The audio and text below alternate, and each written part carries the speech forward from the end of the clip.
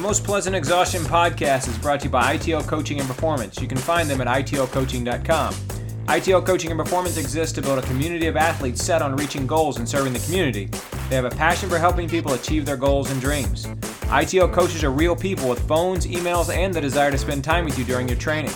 They are vested in ITL athletes.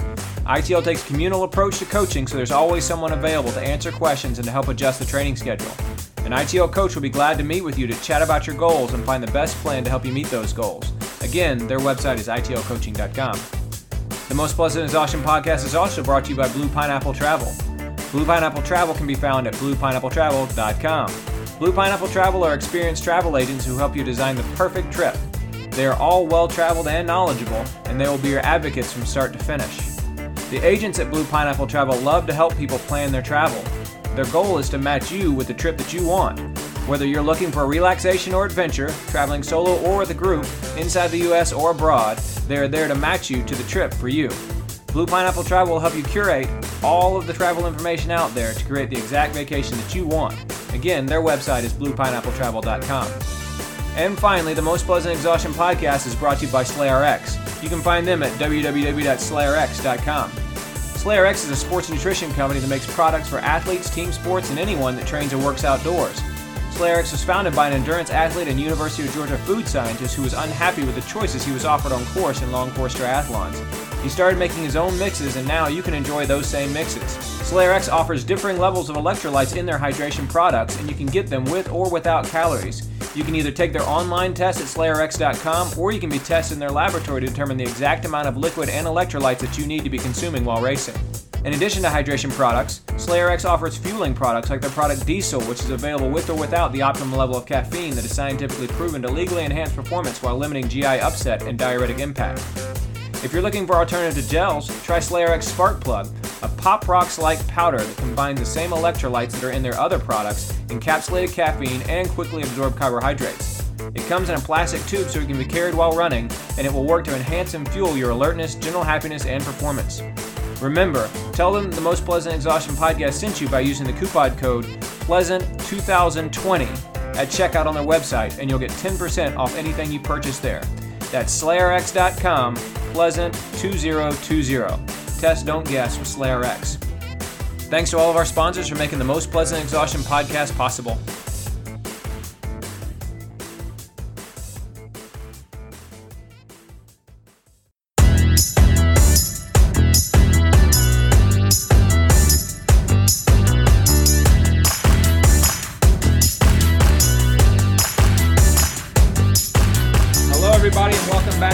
Pleasant Exhaustion podcast brought to you by ITL Coaching and Performance, Blue Pineapple Travel, and SlayRx. My name is George Darden. I'm a college professor, a father of twin boys. I'm an endurance athlete of 30 years, and I'm a coach here in Metro Atlanta. And I'm Patrick Ollinger. I'm a endurance athlete, coach, just overall average Joe here in Atlanta, Georgia. And I'm Michelle Frank. I'm a mom to 3 girls. I work full-time as a CPA, and I'm also an endurance athlete here in Atlanta, Georgia. Right on. This is the highlight of the week for all 3 of us because, well, it's a highlight of the week for me. Maybe I'm speaking out of turn for both of you. But we get together here, socially distanced as we have been over the course of the past 2 months here, but getting to talk about endurance athletes and athletics and what's going on in our sports. Let's check in real quick. Patrick, you're working a ton, man. How's it going? Oh, it's great. And I got to say, this is one of the highlights for me, too. I mean, I get to speak to one of my closest friends and one of the smartest people I know. And I also get to talk to you, George, so that's nice, too. Nice. I had no idea that you and Michelle were so close, although I will be the first to admit how intelligent she is. Absolutely. So okay. Very good. But you've been working with, you have people who are on the West Coast, right? And so you have these late night phone calls and stuff? Oh, yeah, that's part of the fun is I work with people in Europe a lot. People in Europe, UK, Belgium, West Coast, East Coast. So it's kind of interesting. I can tell you the fascinating part is to see how all the different people are having to react to the quarantine. And so first of all, whenever, I'll get on the phone with somebody that might be from Belgium or Germany, the first thing they'll ask me is you're in Georgia. Are you going to the barber? Or are you going bowling? What's going on here? I mean, everybody knows that Georgia's basically setting the precedent for, the return to life without social distancing. So Yeah. So, we'll see how it goes. You said going to the barber. Yeah, it is now acceptable or it's legal or it's within guidelines here in the state of Georgia to go to the barber. Have you gone, Patrick? No, I need to. I guys I have got not clippers coming today, so Very nice. might Michelle, be what a about little you? slimmer here next week. No, I have No? a daughter who's pretty high risk, so I think we're going to stay away from getting her hair cut and stuff. Right on. Right on. I think that's good. Michelle, how's everything going with you? Yeah, not much has changed. Your venue has changed. You're not in your closet anymore. Yeah, I got out of my closet after watching our first YouTube video last week, watching about 10 minutes and then throwing a small hissy fit about how much I hated it. So big thank you to Jeff and Kelly Kingsfield for helping us, figure out a better place for me in my house to sit. I really appreciate his help. So, yeah, but otherwise, Jeff Kingsfield of Kingsfield Photography. So find him on Instagram and check out all of his bird photos. They're pretty fresh, but keep going. Yeah. So just a pretty normal week. Still working from home. My office is making a soft opening on May 18th, but only 5 people will return at a time. And it's almost all admin level people and no client meetings or anything like that will take place. So for now, I'm running in the mornings, sitting at my desk during the day, waiting for 1 bag of bread flour to show up in this city because I can't seem to find any, but otherwise pretty much just status quo for the last 60 days or so. My wife has been baking a ton, as many people have, because for a variety of reasons, not the least of which is that like when you're baking and you're kneading dough, it keeps you in the moment, right? Yeah. And so it takes you away from kind of all the stress and strain and storm of what's going on in the much wider world. And she was struggling to find flour, and her mom opened up her pantry and had, I kid you not, a 25-pound bag of flour. And Casey took a picture of it. It was the size of her torso. How do you not know that there's a 25-pound bag of flour in your pantry? Oh, she knew. Her mom knew. It's just that her mom had to weigh like how bad her daughter was going to need it before she was willing to give it up. Well, just tell your mother-in-law I'd pay big money for 5 pounds of that 25-pound bag of flour. So, yeah, I guess imagine if she like drops that 25 pounds and it like spills everywhere. I can't imagine the mess that would make. Dude, I was putting it in our pantry. I was putting it in our pantry so carefully. I was like, even the slightest little hole in this thing, and it's just going to go everywhere. So, but no, we've had freshly baked bread for sandwiches and all sorts of things over the course of the last little while. It's been great. How's your virtual 10K? Not your virtual 10K, my bad. Your 10K time trial training going, Michelle? I totally didn't make that mistake on purpose just to troll you. Yeah, totally. Trolling me. Thank you once again. By the way, isn't that 10K that you're doing on the track, isn't it the day before your birthday? It is the day before my birthday. How's the training going? Yes. I don't know. It doesn't feel very good, but did you look at my workout today? I mean, I don't know. I haven't looked at your workout yet. You bring up a good point, though. It's been interesting. We talked before about how we don't really know how this is going to shake out. Nobody does. But it's interesting how training has to evolve with the uncertainty, right? Yeah. Like, I don't know how it's affected y'all, but I got to tell you, it's been kind of nice for me to be like, you know what? I don't know the next time I'm going to race. I'm just going to take it easy and run a bunch of easy days, a lot of medium, long runs. And then when we open back up, I'll insert, more strict or focused training. But I want to kind of get your insight in terms of how you've evolved over the last few weeks as we've kind of progressed from, okay, this is a 2-week quarantine to like multi-week, multi-month, and just what effect it's had on you kind of mentally, emotionally, throughout the training. Sure. I think people have had a few different reactions. Yeah, I think I mentioned before there was kind of the general, I'm going to keep training and see how it goes, and maybe something else will come on the calendar. And then there were the people that maybe were slated for an April or May race that just kind of cut it off, dropped their mileage big time, took a chance to reset. I would say that once we found out Boston was canceled, I think we just cut back on the workouts, but I didn't cut back on the mileage at all. And then took a little bit of a down week and just decided I needed something to focus on. So, I 10K time trial on a track seemed like something new and different. And I felt like it would give me a focus. And now I think I'm in that place where I feel like I'm in really good shape, but I'm not sure what type of really good shape I'm in. Going out and doing these track workouts that are geared towards a 10K make me rethink that I'm in good shape. So I'm happy to have something to focus on, but I'm definitely a little bit frustrated when I'm out there trying to hit these paces for the shorter, faster stuff. So absolutely. I don't know. We'll see how it goes. I like having something on the calendar, though. I think that's a big right. deal. That's what I was going to say. I'm like you, Michelle. So I have been riding my bike entirely. And that's all I've been doing, but I've been doing it every day, like as opposed to doing, 2-3 days a week as cross training for running. I've been riding my bike every single day. And I've gotten in the habit of actually racing my bike virtually on Mondays. And so 4 of the last 5 Mondays, I've actually done a race. Interesting. And so 2 of them were on Zwift. One of them was on Full Gas, and one of them was on Trainer Road. And that one was a little bit iffy. It wasn't actually a race. It was like a time trial. It's what we call a ramp test. Mm-hmm. But it's a race level effort. And I'm already like looking forward to my next race on Monday. And then I have some friends and I are going to do this thing that's called the Tour of Sufferlandria, which is a challenge. It's not a race, but it's 9 days of cycling, a bunch of Sufferfest cycling workouts. And we're going to start that on the 17th and go through Memorial Day on the 25th. And so I'm kind of just like, okay, I'm going to be full blown cycling until then, go through that and then kind of reassess and see how I'm injured, how I'm feeling, all that sort of thing. So for me, I've very much I have to put something on the calendar, even though I know that like as a marathoner, the stuff that I really want to do well in, that's several months down the road. I need something in the meantime, even if it's something like that's not really all that meaningful, like, a crit on Zwift. I've been doing those and they're fun and it's a good competitive outlet for me. It keeps me motivated in between workouts, Sure. That makes a lot of sense. And I kind of like what you're doing too, is you're taking some of the element of chance out of it, right? Like if at this point you base your training around like, I have to run the Philadelphia Marathon or something, mm-hmm. obviously, I mean, don't do that. Yeah. Right. Yeah, right. Exactly. But you're kind of, in a way, by taking that strategy, you're almost kind of taking it into your own hands and saying, look, I can't control what race is going to be run, like what big event we're going to have, mm-hmm. but I can still set goals. I can still have time trials. So I can still just, readjust how I approach competitive training. So I kind of like that idea. Yeah, for sure. It's completely opposite from what I'm accustomed to, though. I'm accustomed to saying, here's my goal a year away, like literally, like really, really, really far away. And then gearing everything towards that. Now it's literally the opposite. I don't have one 6 months, a year away. And instead, like, I'm looking forward to that race on Monday, though. Do you know what I mean? Right. And there's no bigger plan into which these smaller races are fitting. And so that for me has been a little bit of a shift.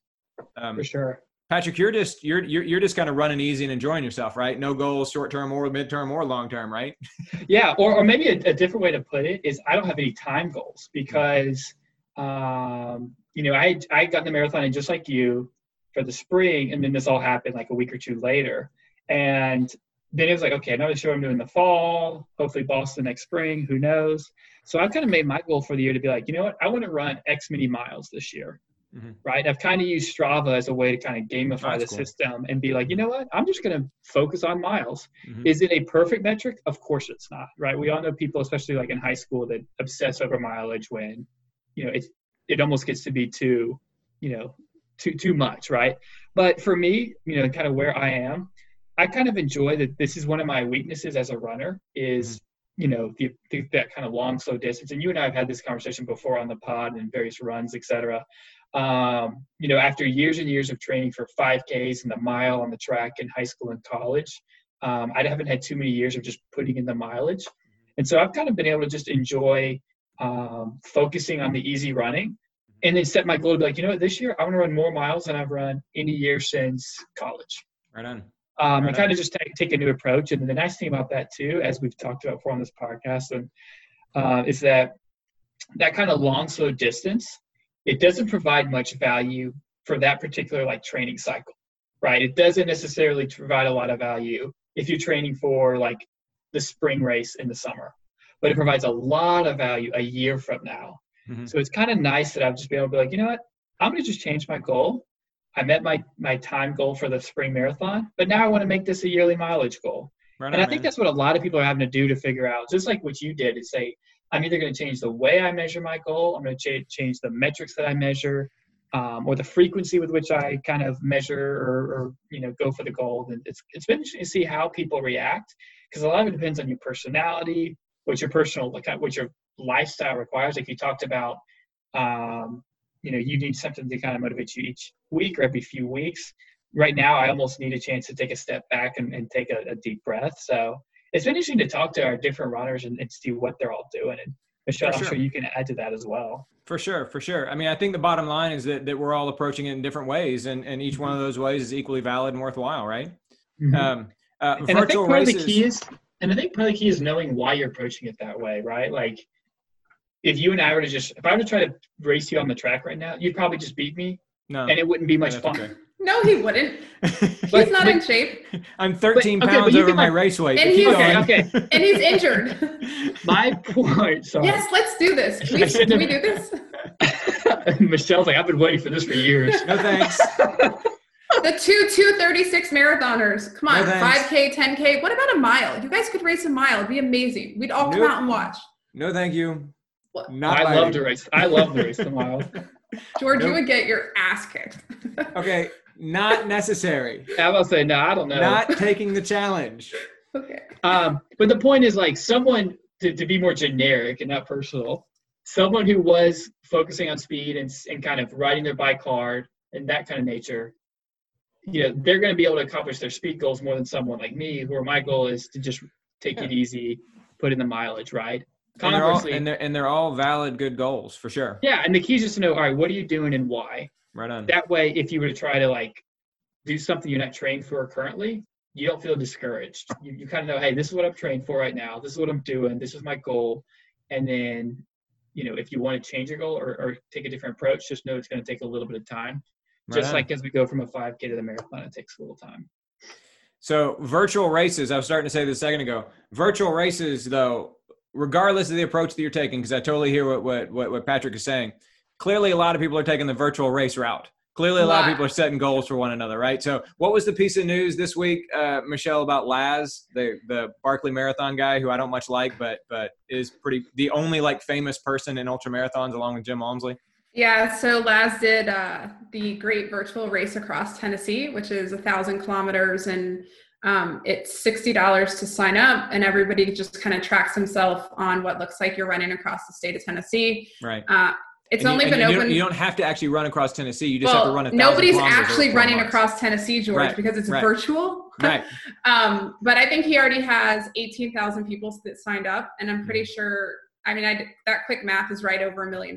So I think some of the money is going to go to charity, even though he hasn't specified what percentage of each race entry. But yeah, and there is a good handful of people that I guess 1,000 kilometers wasn't a challenge enough. So there is an out and back that you can register for. So there will be people running, I guess, 2,000 kilometers, and you have until August 1st. So it's about, you have 3 months to complete the distance. Mm-hmm. Yeah. Yeah. What a hit. We know people who have signed up for it.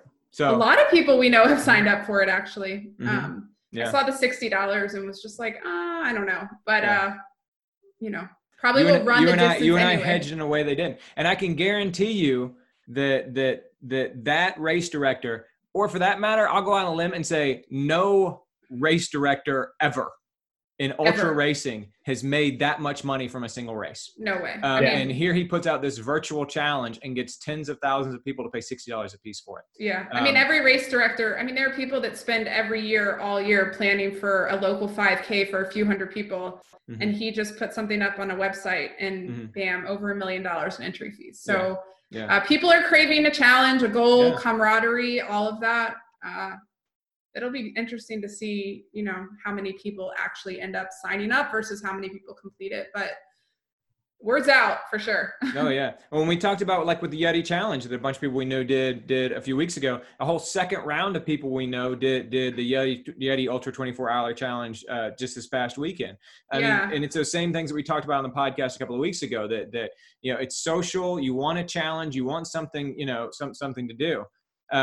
I actually signed up for a virtual race today. Which one? So for a virtual running race, it's not till June 28th, and so I feel like maybe I can lose a few pounds and be ready to go and run a decent 5K by then. But if I don't, it's okay. It's virtual. But it's actually Nikki Hiltz's race. Okay. And so, Michelle, give us the quick bio of Nikki Hiltz. So the race, I believe, is co-sponsored by Golden Coast Track Club. So she was a runner. She ran at Oregon, transferred to Arkansas. She's very prominent in the LGBTQ community. Very outspoken for that. finishes races and takes the gay pride flag instead of maybe the United States of America flag. And she basically posted a 5K virtual race, and it proceeds also go to the Trevor Project, which is one of the main crisis hotlines, suicide prevention for LGBTQ youth in America. So that also seems to be a huge hit. I don't know what the total number of people that have signed up are, but as soon as the entry opened, it was I think it shut the site down. So right on. Yeah. She only opened it three days ago. Right. And so, we'll get a sense of how many people end up signing up for it. But she posted on Instagram, and here's what she wrote. She put, quote, "The Gay Runner, a label I have learned to love and embrace, because being gay and being a runner are two things I am proud to be. I'm so excited to be able to finally announce that on June 28th, Golden Coast Track Club and myself are putting on a virtual 5K where 100% of the proceeds will be donated directly to the Trevor Project, the leading national organization that provides crisis intervention and suicide prevention service to LGBTQ plus youth. As we all know, COVID-19 has impacted our lives in many ways and has also disproportionately affected countless people across the world, especially those in vulnerable communities. To all the LGBTQ plus people who may feel lonely and lost during this time, I want you to know that you are never alone, and there's an entire community of people who love you. Runners, it's time to unite and show these young people that we are part of that community. We are here for them, we value them, and on June 28th, we will run for them. So join me in coming together and running for love, because right now we need #love more than ever. Registration is now open." So I registered for that today. Even if I'm not able to run, I wanted to support her, and I want to support the Trevor Project. The Trevor Project, as Michelle said, is specifically designed to promote acceptance and a feeling of belonging for LGBTQ plus young people, among whom not only victimization, but also suicide rates are abnormally high. The Trevor Project, some of y'all might be familiar with it because they had a whole movement on YouTube about 5-6 years ago called It Gets Better, where people were recording themselves and putting on YouTube saying, "It gets better, it gets better." President Obama recorded one. Tim Gunn recorded one, like lots of different, and lots of, just sort of regular everyday Joes like Patrick recorded one as well, just saying that your life is rough right now because you're being bullied and victimized, but it gets better. Sure. And so it's something that I very much appreciate and respect. And so I'm excited to be supporting this, even if I don't end up making it to the starting line of the virtual 5K, but I think I will. Fingers crossed for you. So right on. So not going to be making any starting lines on the track with Patrick to run a mile. But a virtual 5K to support the Trevor Project. Sign me up, literally. All right. So let's talk about a couple pieces of research and a couple pieces of news here. And of course, everybody's favorite, the thing that is bringing us all joy, research. I did see one piece of research that is related to our lives here in quarantine, in lockdown as a result of COVID-19 that I thought everybody would be familiar with or would find useful. There was a piece of research that came out just last week, as a matter of fact, from a bunch of researchers at the University of Texas in Austin. It was in the Medicine and Science and Sports Exercise Journal, and it's called "Hourly 4-Second Sprints Prevent Impairment of Postprandial Fat Metabolism from Inactivity." And basically what it was is these researchers at the University of Texas at Austin in 2016 did a bunch of testing on healthy young people who sat all day long. And what they found is if they sat all day long and then they had a really high-fat meal, the triglycerides in their blood wouldn't be broken up all that well. And so they believe that sitting all day somehow caused a change in your physiology that made you incapable of breaking down fats and triglycerides. Those stayed in your blood, and as a result of that, you ended up being less healthy and having myriad health issues. So then last year, they found that even when those same young people or comparable young people interrupted their 10 hours a day of sitting or 8 hours a day of sitting with a full hour of running at like zone 2, like just regular running, they still experienced difficulties with fat metabolism the next day. And so this study, what this study did is it first created control by having people sit all day long, of course, and then they took a bunch of people, had them sit all day long, but then every hour at the end of the hour, they would pull them out of their chairs so they didn't have to be there anymore, and they would get onto this weird stationary bike thing where the flywheel works in such a way that you get to a maximal effort extremely quickly, right? And so they get on this bike and they pedal for 4 seconds, but it is like 4 hardcore sprinting seconds. And they would rest for 45 seconds, and then they do it 4 more times. So 5 sets of a 4-second sprint, 45 seconds rest, right? So that's less than 5 minutes total every hour. Then they go sit back down again for 55 minutes. Then they'd get back up and they would do the whole thing again. And they did it once an hour for 8 hours throughout the course of the day. And so if you add it all up over the course of the day, that's less than 40 minutes total that they actually spent getting on and off the bike and resting and all that sort of thing. And in terms of just like straight up exercise, it's 160 seconds. So 2 hours and 40 seconds worth of actual sprinting exercise that day. Otherwise, they sat all day and they had the same high-fat meals and all that sort of thing.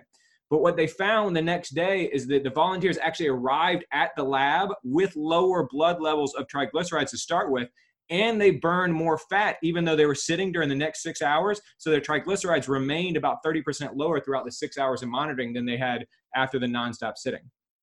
So in other words, breaking all of this up, breaking up all your sitting with something real short and intense actually might be able to undo some of the adverse effects of being sedentary throughout the course of the day. What do y'all think about that? So when I read the article, I wasn't nearly as hype as you, because is this really that different than what we learned just from the general theory of high intensity interval training? Mm-hmm. I mean, the study is, it's limited, but I don't know that the results are, it's appealing, only, 4 seconds of, it sounds way better than going out and running 60, 75 minutes, but is the conclusion any different than what we already know from the research from all of the HIIT training that's already out there? That's my Patrick, question. what do you think? Yeah, I'll kind of go right down the middle of the two, y'all. And I'll say what makes it interesting is so first of all, I think Michelle had a key point. The key there is that it's intense training, right? They get up and they don't just go for a walk for 4 seconds or however long the time is. They don't just stand up. Right. Mm-hmm. Yeah, exactly. Which, sprinting for 4 seconds, that's, if you're like a pro athlete, that's like a 40-yard dash. That's a decent activity there. It's 4 seconds. Mm-hmm.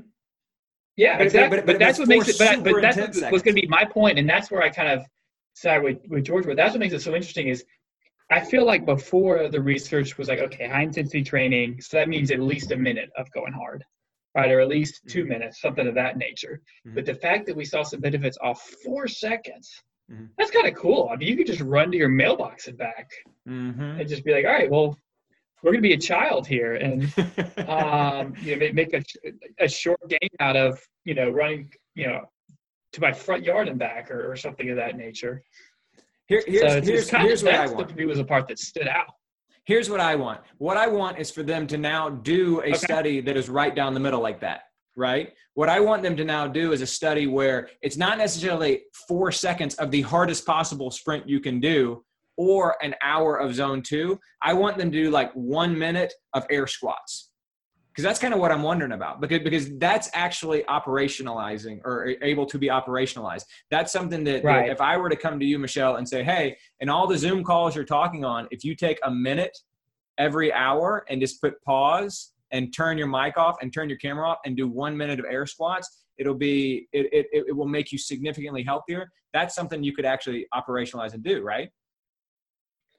Yeah, sure. Yeah, that'd be easy to do. I would imagine that might leave you with pretty sore quads the next day, but I think that you would find some, benefit over time versus just sitting in your seat all day. If anything, you're getting up and, getting some blood flow down your legs. So,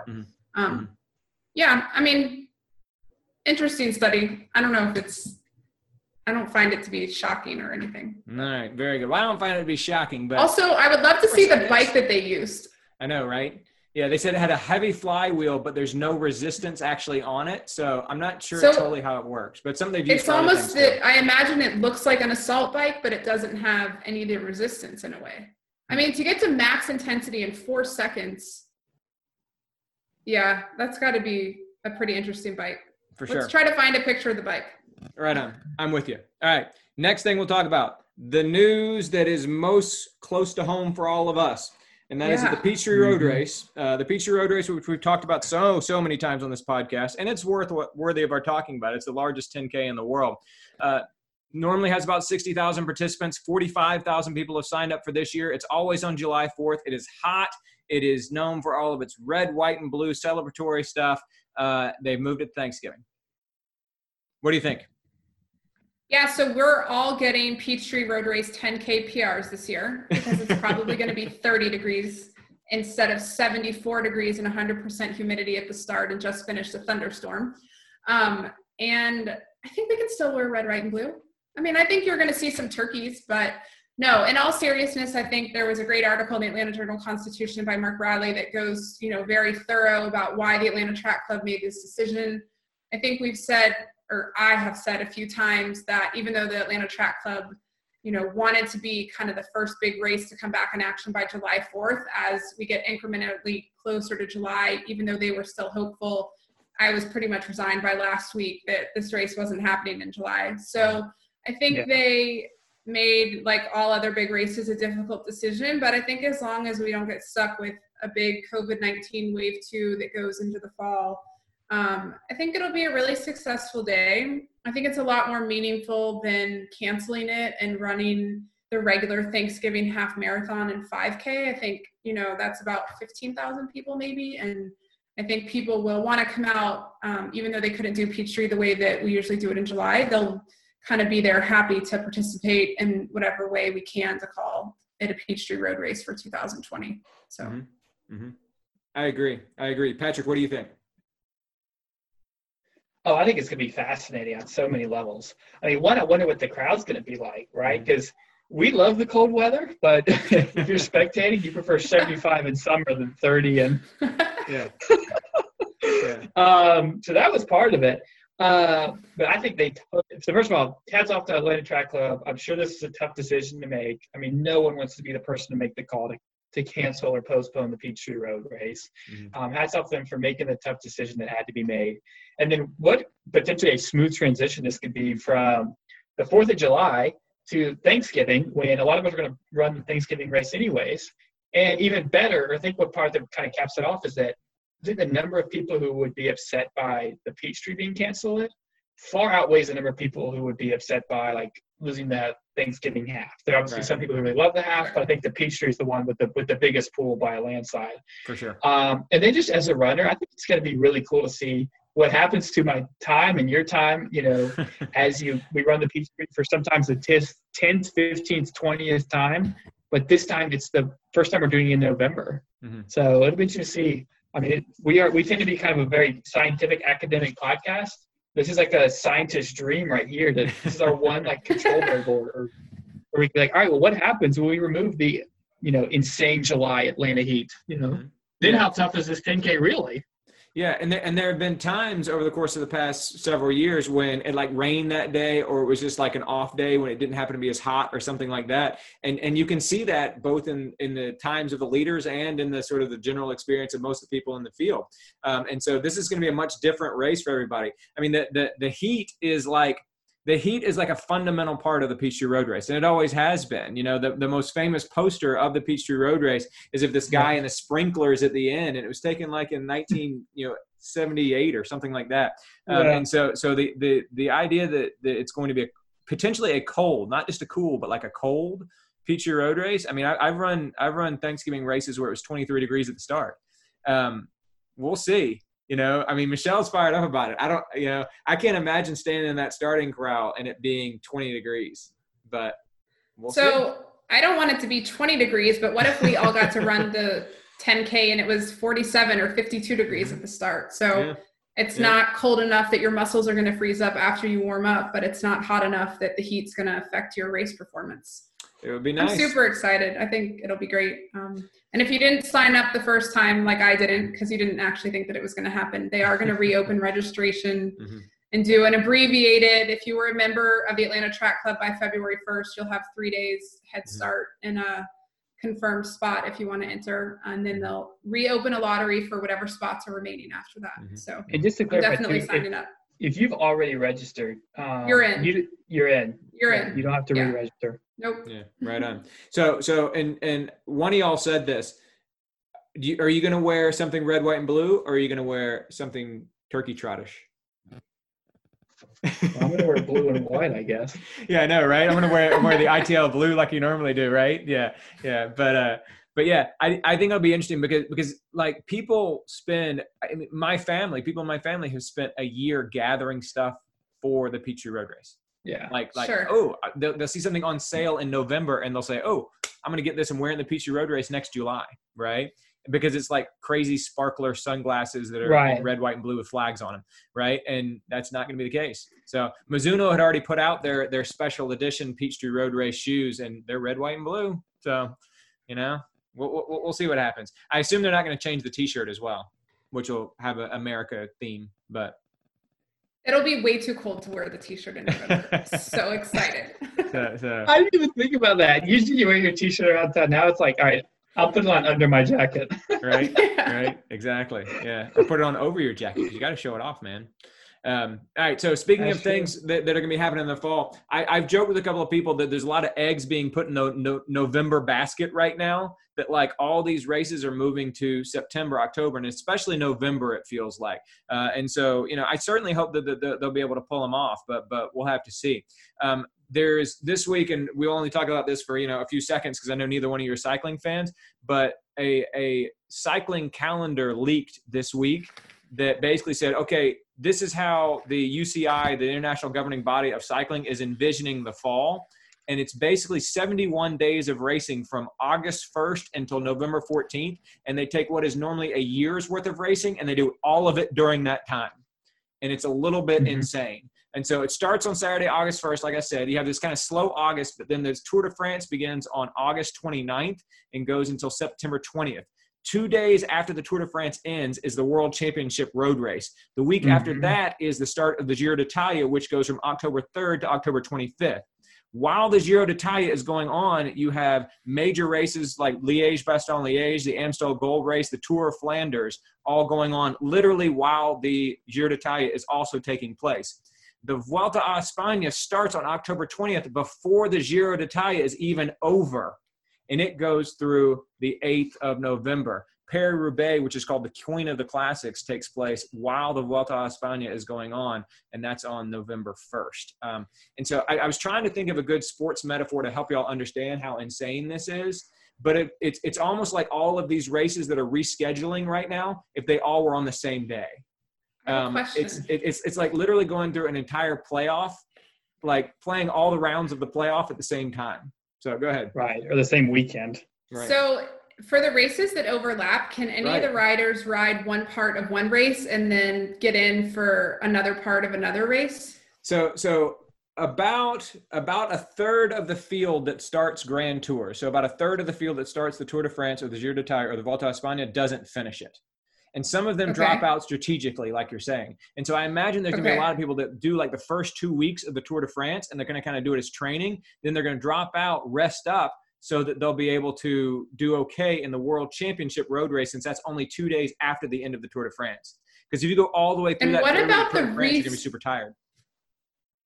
And what about the resources that might overlap for all these races? Totally, like, yeah. Do you need any of the same bikes and people and Yeah, and that's a good point. And staff members and follow cars and all of that stuff. Yeah, and so like a team, any old team like Ineos, for example, Ineos has like a team bus, and they have like all their trainers, and they have their massage therapists, and they have their coaches and everybody else who takes care of their, and of course they have their riders too, right? And they tend to put all of their riders in one race, and then they finish, and then you have some mix of those riders go to another race and some mix. So literally they're going to have to be splitting their squads, because you can't, like you suggest, you can't literally do both the Giro d'Italia and the one-day races that are during the Giro d'Italia and then just come back into the Giro d'Italia. You can't do that. And so, yeah, it's a little bit insane. It's a little bit nuts. So instead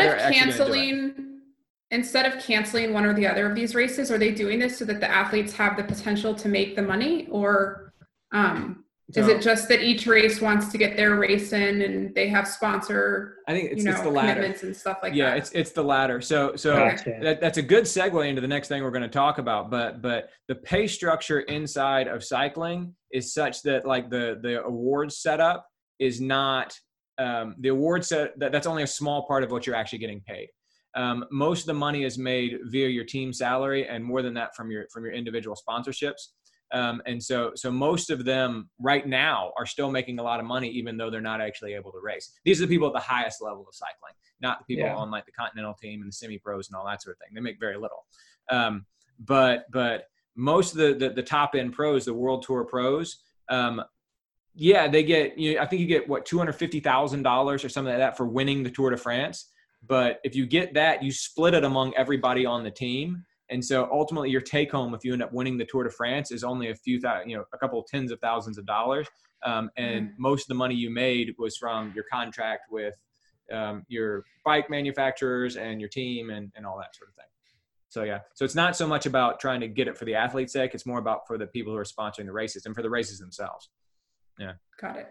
So on that note, there are a lot of athletes who are struggling in track and field right now. So runners in track and field tend to earn money in three main ways: through sponsors, through prize money, and through bonuses from races and appearance fees.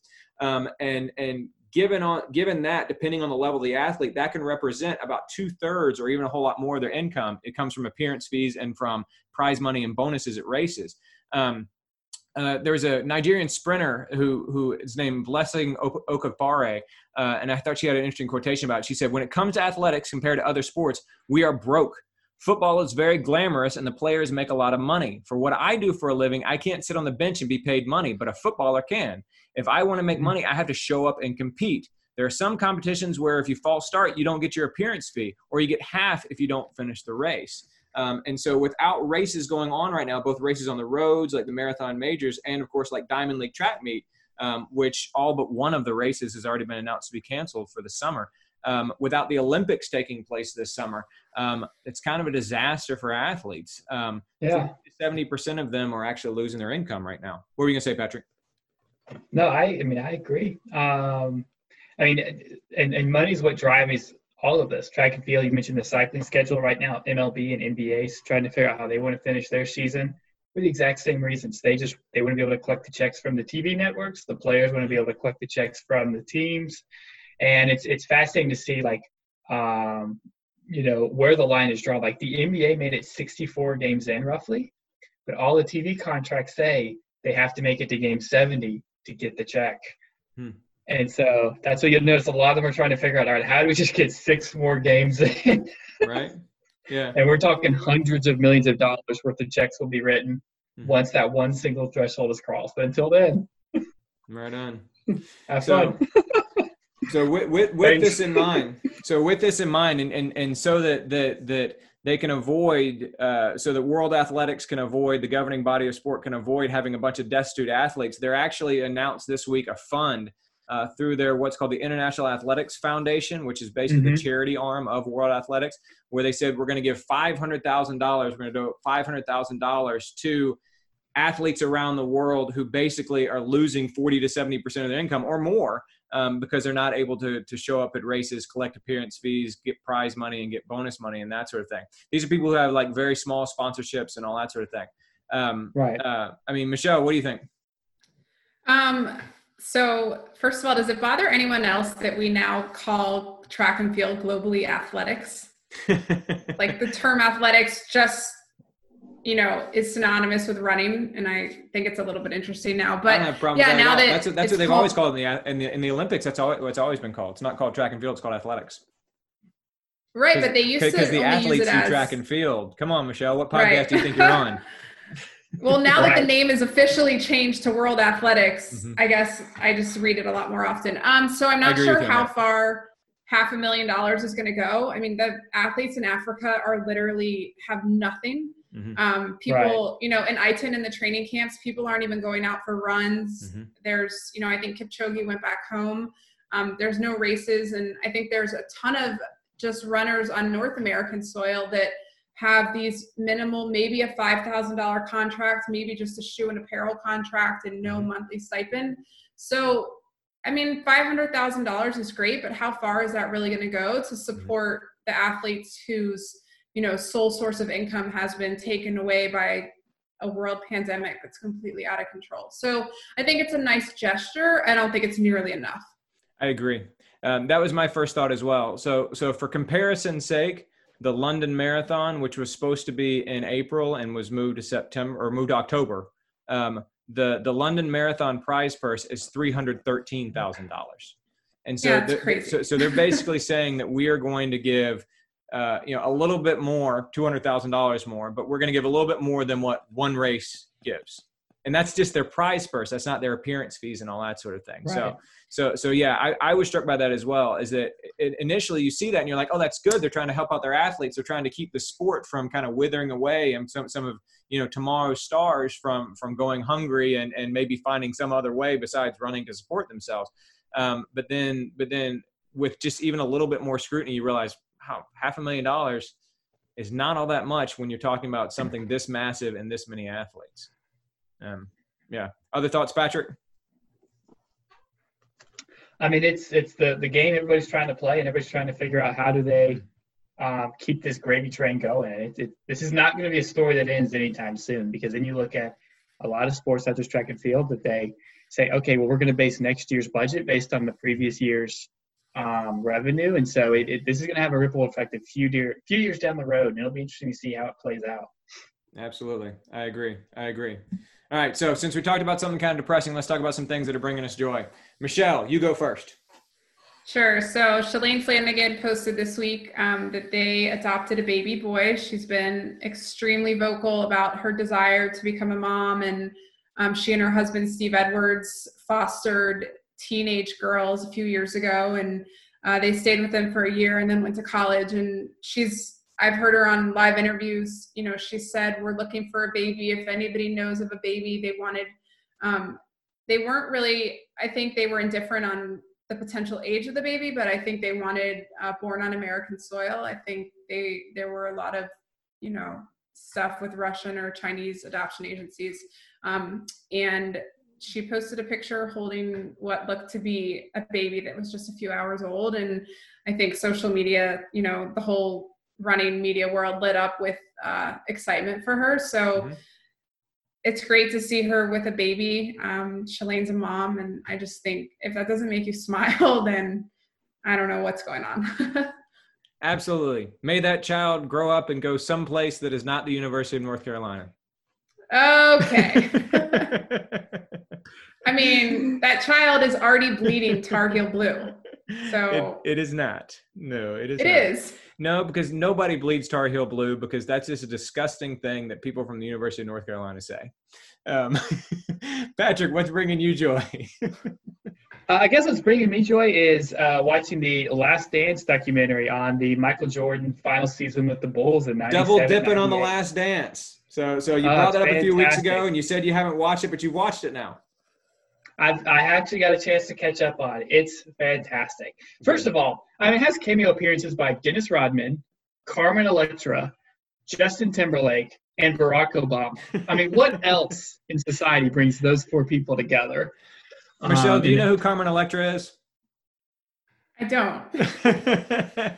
And this is not a fair question, because you asked this question already knowing the answer, it seems like. So I did. Why don't you tell us? But I'll say this. You knew who Nikki Hiltz was when I threw that to you without any warning whatsoever. Sure. We didn't even mention Nikki's running credentials, which I sort of feel bad about. Sorry, Nikki, but no. Carmen Electra was a celebrity in the 1990s who was largely a celebrity because she was good looking.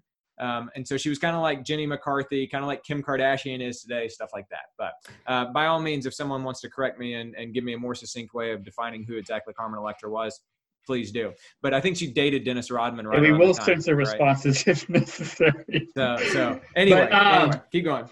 That's not what it's all about. Anyway, so I've watched the documentary. I've also reread the book here, Play for Keeps, which is really based on, written by my favorite sports writer, David Halberstam. And it's just a phenomenal look back to see how things developed. Just a little tidbit you might be interested in. I was reading up on when Michael Jordan left the University of North Carolina. Woohoo! And he was looking at making a shoe You're deal. cheering because he left, right? Absolutely. It's just so easy to troll on UNC. But one thing you might be interested with, George, is he was looking to make a deal with a shoe company to be sponsored. And at that time, 1984, The NBA wasn't quite as big. It wasn't quite as global. It definitely wasn't as global as it is now. And so, he had been courted a little bit by Adidas, or actually he reached out to Adidas because that was his favorite shoe. And Adidas said, thanks, but no thanks. We don't take chances on college players like you, Mr. Jordan. And he also reached out to Converse. And then Converse, they just didn't quite get along. It just didn't happen. And Nike at that time had never had a superstar basketball player. They didn't even really have a basketball line at that point because they were mostly just a running shoe company. And that particular year, they decided to pivot. And a guy made a pitch. He said, we need to find a young superstar who we can get on the cheap, and we'll just throw all of our marketing resources at him. That was the exact year Michael Jordan came out. They selected him, and talk about timing. So it was kind of fascinating to see in the documentary, read about how, first of all, Jordan wanted to be with Adidas, and he kept pushing to be Adidas all the way.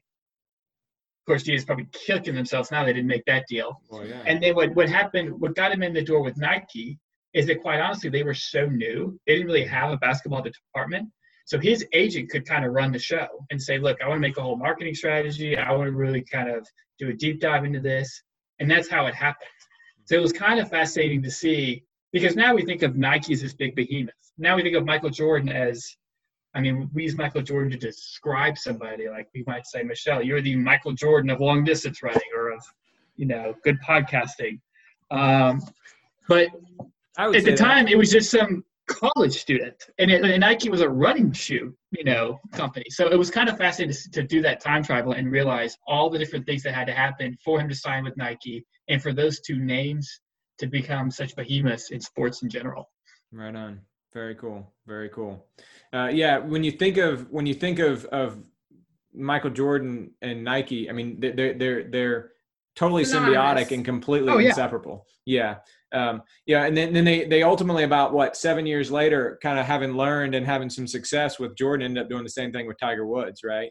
This sort of, they explode into the golf scene by giving Tiger Woods a massive contract. And of course, you know how that worked out because Tiger Woods turned out to be pretty good. So, and it's fascinating too, because the strategy they had to change was, before Jordan, they were like, all right, we're going to throw $1,000 at 30 players and see what happens.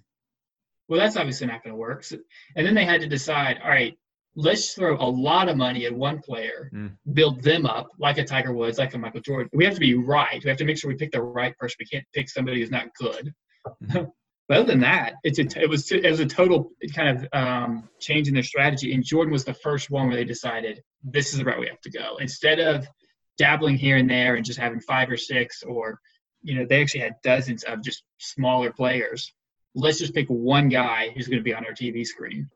Worked out pretty well for him. Right on. All right, so that sort of loosely translates into the thing that's bringing me joy. I was going to talk about an article and all of its related links I read recently about Milli Vanilli on the 30th anniversary of their fall from grace, but instead, they might be on the Jordan documentary. So no, they were great. So the first, 90s. the first, that's a good point. The first ever Behind the Music. Do you remember that show from VH1? The first ever Behind the Music was actually about Milli Vanilli, and I remember watching the premiere of it back in the day. But anyway, that was great, but not what I'm going to talk about. Instead, I want to mention to you, I seem to come back to these YouTube things so much because evidently that's what's bringing me joy right now. But my cousin is starting a new podcast, and it's called Grab the Remote.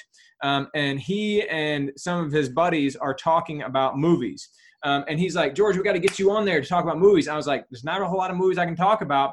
I can talk about Rocky. And he says, oh, wait, we've already done a Rocky episode. We've already recorded it because I have another Rocky expert for you. And so anyway, but yeah, he's literally putting it out right now. It's called Grab the Remote. And while we were talking about Rocky and talking about movies and talking about his new podcast, stuff like that, he said, have you seen the video, the College Humor video on YouTube, where they act like Rocky IV is a 30 for 30 actual event? And I was like, no. And so, of course, as soon as I got off the phone with him, I Google it and I look it up, and it's fantastic. But basically, it's only about a 5-minute long video by this YouTuber. It's called College Humor, which a lot of folks know pretty well. And it's in the style of an ESPN 30 for 30 documentary. And the name of the documentary is Balboa Ends the Cold War. And it treats the fight from the 1985 movie Rocky IV as if it actually happened, right? And they have, just like in documentary style, they mix in all these historical things, and they have text across the screen, and they have academicians talking about, and they have sports people setting the stage and the context. They're sitting at their desk, and all these different things like that. And then it kind of ends with somebody saying, I really think that Rocky Balboa was always really bitter that Ronald Reagan didn't give him the credit he deserved for helping end the Cold War. And it's great. I used to always talk about Rocky IV when I taught AP World History. And it used to be one of my students' favorite days of the year, because I would get so into it talking about like Rocky IV as a piece of Cold War propaganda, which is effectively what it is. And so it was funny to see it kind of presented as by College Humor, not only spoofing Rocky IV and what Rocky IV was, but also spoofing, if you will, ESPN and 30 for 30. So if you want to see something that's clever, not all that provocative, but certainly a lot of fun, check out the College Humor doing the parody 30 for 30 on Balboa Ends the Cold War, about what if Rocky IV actually happened. So check it out. Yeah, and I saw a similar spoof. It was like the 30 for 30 like voiceover for the Michael Scott basketball game. I don't know if you've seen that one.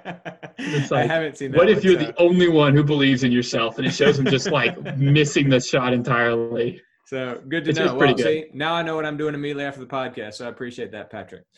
You won't regret it, I promise. Right on. Michelle, thanks for being with us once again. Thank you, George. Good to see you, Patrick. Patrick, good seeing you. Don't work too hard, man. Thanks, everybody.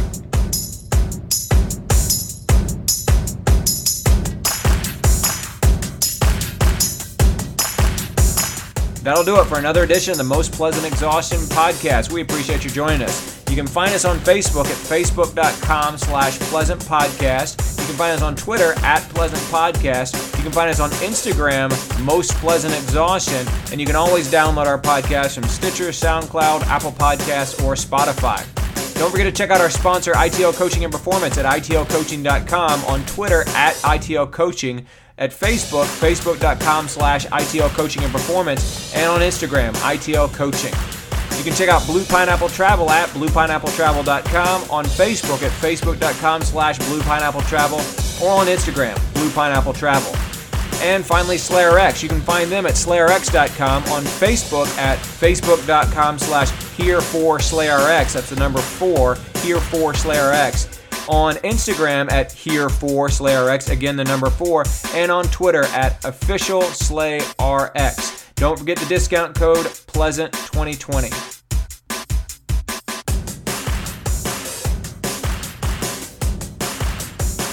On behalf of Patrick Ollinger and Michelle Frank, this is George Darden. We appreciate you joining us on the Most Pleasant Exhaustion podcast.